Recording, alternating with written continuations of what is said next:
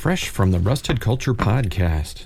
Well, you remember Nikki Haley, right? She was the South Carolina governor from 2011 to 2017, and she also served as the 29th ambassador to the UN under Donald Trump. Well, she's back in the news today, and she's got this this little clip that I'm going to show you here about cognitive test.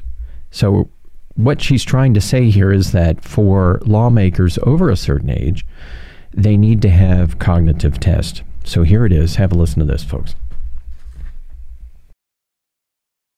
What about his mental health? I mean, look, it's a legitimate topic of conversation. I've been saying for a while, why is the press not demanding what his current mental health records are? Do you have concerns about his mental health? Well, what I'll tell you is rather than making this about a person, we seriously need to have a conversation that if you're going to have anyone above a certain age in a position of power, whether it's the House, whether it's the Senate, whether it's vice president, whether it's president, you should have some sort of cognitive test. Like, just like you have to show your tax returns, you should have some sort of health screening so that people have faith in what you're doing. And right now, let's face it, we've got a lot of people in leadership positions that are old.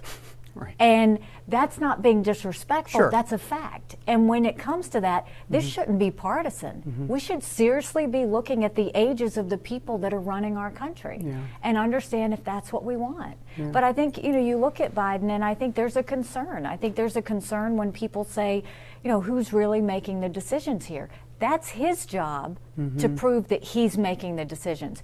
But it's not helping us when he says, I didn't know that France wasn't included in the idea that we were going to do this deal with the UK and Australia. Right. He can't act like he doesn't know something, because every time he acts like he doesn't know something, from, they tell me to call on these reporters, he keeps giving signals that he's not with it. So it's not people hating on Biden. It's Biden really showing the country that he's not totally in charge, and that makes everyone nervous. Well, that went about like I thought it would. So she starts off saying, instead of making this about a person. So I kind of was thinking, okay, kudos to you, Nikki Haley, for saying, let's not make this about one singular person, Joe Biden. Although the reporter that she's talking to wants her to play into that right off the bat. And she says, no, let's not go there. Let's not make this about one singular person. But she then goes on to say that if someone is above a certain age, they should have some type of cognitive test. And she goes on to say the reason for that is so that people have faith in what they're doing, right? So, I don't know. My whole response to this is, isn't that what elections are all about? I mean, you take the good, the bad, the ugly. There were times when Donald Trump said some things that just kind of threw me off, into outer space, like when he was talking about,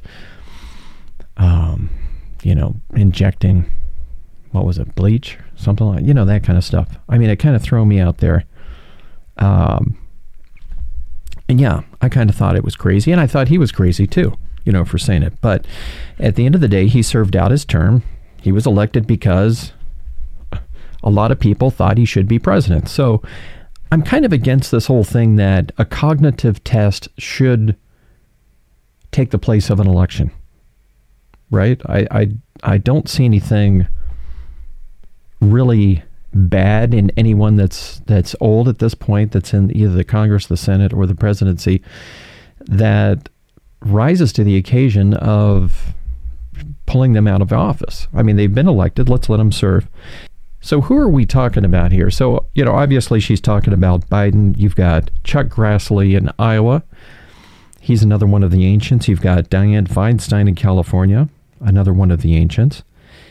But let's face it, folks. I mean, whether you like it or not, these people were elected, and they are where they are because people have faith in what they do. Now, that could change at any moment, but that's what an election is all about. It doesn't matter whether you're a Republican or a Democrat. I just believe that they're there for a reason. So the funny thing about this whole conversation was she kind of pushed back on the report in the beginning, and she said, no, I don't want to make this about one singular person. But in the end, that's essentially what she did, right? So her main grievance to Joe Biden in his presidency were two things that I could pull out of this, was that he didn't know France was going to do this submarine deal with the UK or with Australia. He did know about that. The second point that she was making was that he was told who to call on when he does his stand-up conferences, with the press and that kind of thing. She's saying that he's told who he must call on, reporter-wise. But none of these reasons really suggest to me that a cognitive test is necessary. I mean, she's suggesting here that Joe Biden should know everything about what a country, in this case France, is doing in terms of his submarine deal with another country. I don't know how he should know about all of these things, or even care, to be honest with you. So, I mean, that's kind of out of the blue. No, it doesn't strike me as something that would drive a cognitive test. I mean, the fact that he didn't know about the submarine deal, who cares? Or that he's told who to call on in terms of a press pool. I mean, all the presidents do that. Donald Trump did the same thing. He called on who he liked. He called on Fox News a lot. Big deal. I mean, that's the way it is. I don't think that means that you need to have a cognitive test. So she gets a fail on her two reasons about Joe Biden being sort of questionable. I mean, that's an epic fail to me as far as I'm concerned. It doesn't really hold any water. So she started off not just talking about one singular person, but that's how it ended. Go figure, folks. But that's Nikki Haley. Thanks for tuning in, folks, and until next time. This flash briefing was brought to you by the Rusted Culture Podcast, and you can find us on iTunes, Stitcher, TuneIn, Spotify, and Google Play, or wherever you find your podcast.